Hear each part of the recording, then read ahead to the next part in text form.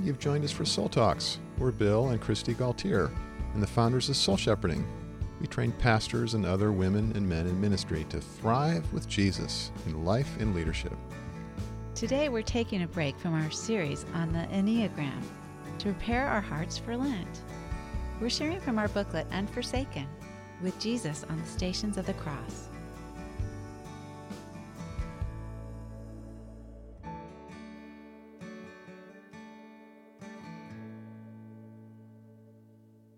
It's been fun hearing from so many of you that you're enjoying this series we've been doing on Soul Talks on the Enneagram, and Bill and I have been too.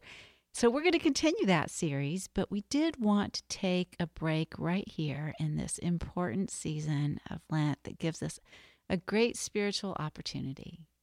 Yeah, and so we're going to be talking about Surprised by Jesus' Joy at the Cross. And we want to welcome all of you tuning in to Soul Talks. So thankful to have you in our community. In particular, we want to give a shout out to our friend Todd Radarmel, who follows Soul Shepherding. And Todd is a pastor of Mountain View Church in San Juan Capistrano, California. Also have a number of friends there. And so, hey, Mountain View friends. Todd was inspired by our Institute and Easy Yoke book to build his church on Jesus' easy yoke. And I just love that, getting the rhythms of rest and grace into our lives and our community. And that's what Todd's doing. He teaches a Jesus-centered view of the Bible that encourages us to trust in a good Father and to partnership with the empowering Spirit of God. So thanks for tuning in, Todd, and all of our friends in Mountain View. We love you. Such a gift being in the body of Christ and in connection with others who are following Jesus with us and serving him with us. One of the connections that I get to enjoy on a daily basis is with my mom and my sisters. We do a daily email, kind of a round robin type thing where we all write a short little email. It helps us just stay in touch with each other and pray for each other. And many of you may remember us asking you to pray for Grace, my grandniece, my sister's niece or granddaughter who was born with some birth defects, and she's a real miracle. God, we've seen his action in her life in some amazing ways, and she's doing amazingly well here at 18 months old. But the other day she had a teacher over because she has some extra needs, and the teacher had come over to work with her on some things, and she was not in the mood. She did not want to cooperate with this teacher. And so Susie had written that she went over and gathered up all the teacher's things and brought them to the teacher's lap, put them on the teacher's lap, and then said, "Goodbye, goodbye." I'm done. No more lessons. Yeah. And I laugh at that, but I have to also admit that when you came to me and said, let's take a break in our Enneagram series on Soul Talks and let's do a podcast on Jesus at the cross, there was a part of me that wanted to kind of like go, okay, Bill, goodbye. You're going to do that. And there is this sense into which sometimes I want to avoid the pain of looking at the cross. But then also I was reminded of telling my mom this weekend when I was with her about a movie that we had watched together. And, her first response was, wow, that sounds pretty depressing. Why would you want to watch that? And then I helped explain to her, well, because there was so much good in it and so much fruit and good message in it that it was worth the pain part, the depressing part. And that's how it is on Jesus's cross journey. And when we do the Stations of the Cross with him, and particularly what you've done here with this Unforsaken booklet with Jesus at the Stations of the Cross, is you've made it so that I can go into the pain, and it's not like I'm just like watching some horror film or something gory, because I'm actually accessing God's grace and goodness with me and for me. Well, you wrote this book with me, even though your name's not on it. We had so many conversations, and I decided to write the booklet for you and people like you, and just all of us who are tenderhearted and sensitive and have feelings. And if we're really honest, there is something in us that winces at the brutality and suffering and horrors of the cross of Christ, and that we would be called to pick up our cross and follow Jesus. There's something in us that just does writhe with that and revolt and turn away, because it's gruesome, it's painful, it's frightening, And so where is this joy in the cross? You see, Hebrews says that for the joy set before him, Jesus endured the cross. And we tend to want to make that all about heaven. And there's a lot of joy in heaven for sure. But I think that joy from heaven is raining on down to Jesus and us on the cross journey. Well, and it's helped me immensely to see joy in suffering instead of just trying to disconnect from suffering. And so an example of that would be I was in a conversation with a friend, and she was asking me how it was going for me in a relationship where I've been hurt and where I have been working through forgiveness.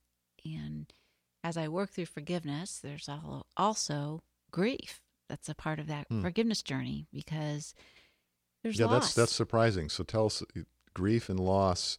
I think usually when we think about forgiveness, we think about it as a decision or something we should do because God has forgiven us.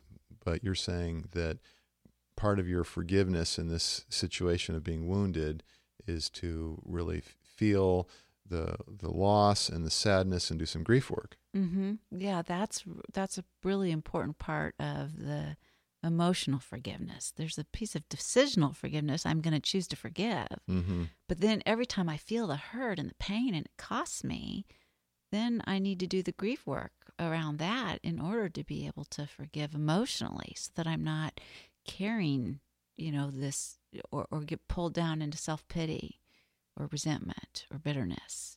Yeah, because what a lot of us do is when we have those reminders and that bruise gets elbowed again or that wound gets pricked, and we have the some sort of a reminder of what this person has done that's hurt us, and we're angry about it, is we just shove our feelings down and say, well, I forgive, or we just try to forget about it and go on and think, well, that's the decision to forgive. And you're saying, no, there's a whole process of emotions and reflection and prayer and seeking empathy that's part of forgiveness.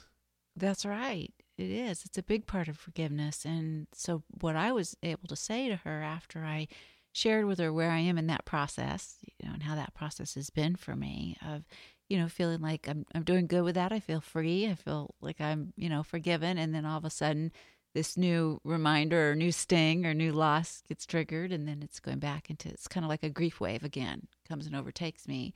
So I do that work and that forgiveness work again. But I was saying how it's been a worthwhile and fruitful, and I would even say there's joy in this journey for me because I see the way that it's helped me to appreciate God's grace and God's forgiveness and the ways that I have hurt God and the ways that He has taken my sin, upon Him, and in love has borne that and grieved and forgive and oozed grace to me. And so it's opened up a greater ability in me to appreciate and receive His grace, knowing that the way this friend has hurt me, I've done some of those very same things to God and not even been aware of it. So you're drawing closer to Jesus through your suffering, Mm-hmm. through the cross that you're carrying, Mm-hmm. your opportunity to deny yourself out of love for the Lord and for this friend who's hurt you. You're finding a freshened intimacy with Christ in that. That's right.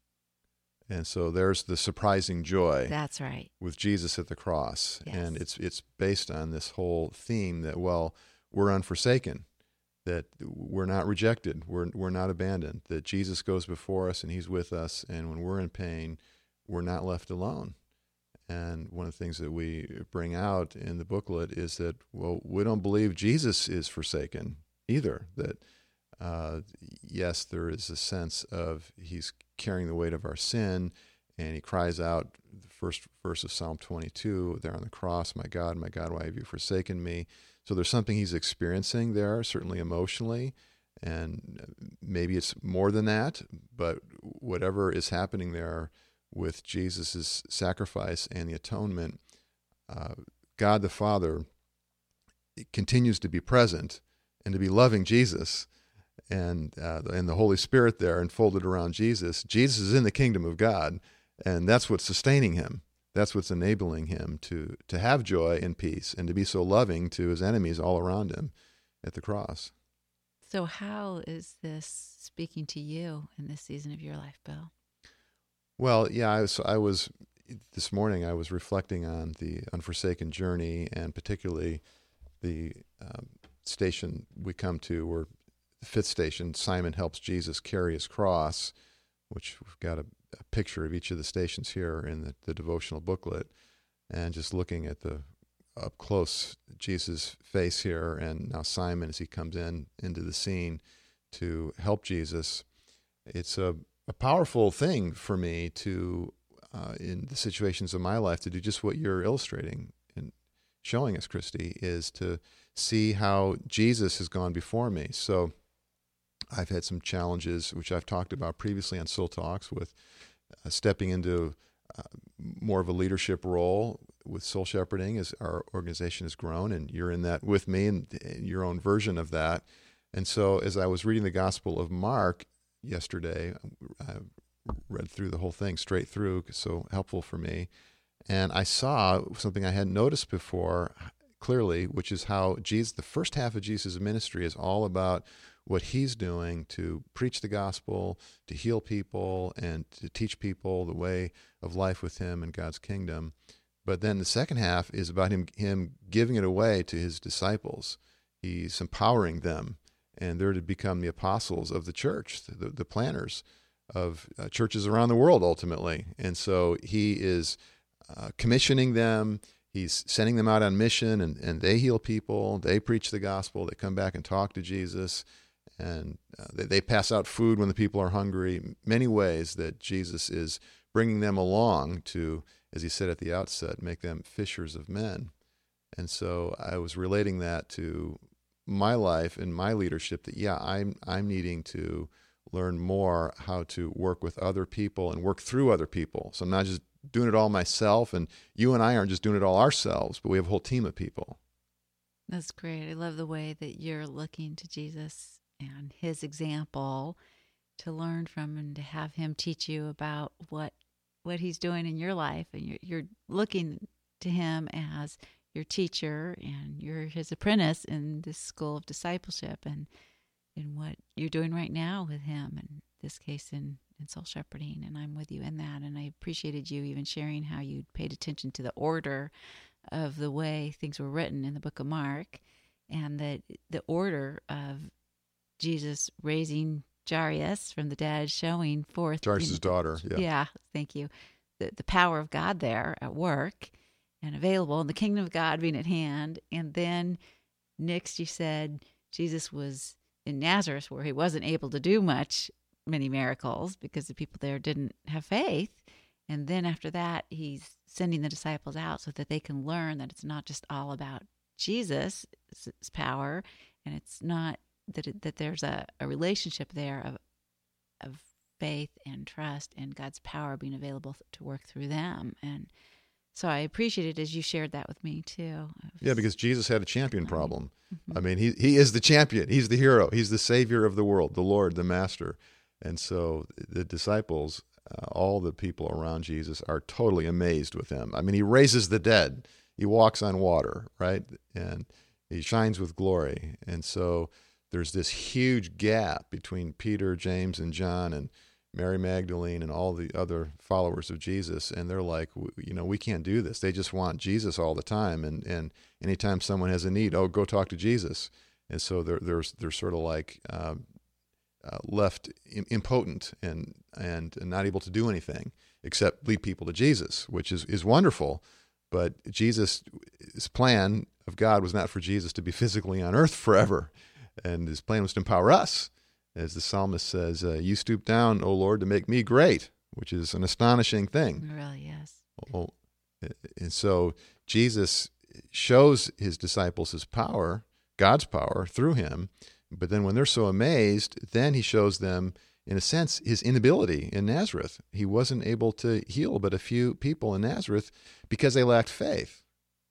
And so he shows them, hey, look, you can do this too, as long as you trust in God through me. You trust in the power of the Holy Spirit like I do, and you can minister healing to people. You can share the gospel and see people's lives change. That's what he's showing them, especially as he then commissions them, anoints them, blesses them, and sends them out to go on a mission without him being physically with them. And then they come back and report on that. So they're learning, we can do this too. And Luke says that's when Jesus rejoices with exceeding joy when he sees that, yes, it works. God's power can be ministered through these ordinary men and women that sometimes are really slow to learn and bumbling along and messing up and need so much grace. But even they can do the works of God. This is such good news because it means I can too, and it means all of our listeners can too. And it's good, it's corrective in our culture today that's such a celebrity culture that we tend to make it about this one person and, what God's doing through them. And we think there's something special about that person, and we can build up that specialness, and we can miss out that, no, God wants to work through all of us. This life of the Spirit, this work of the Spirit is something that we each can be a part of.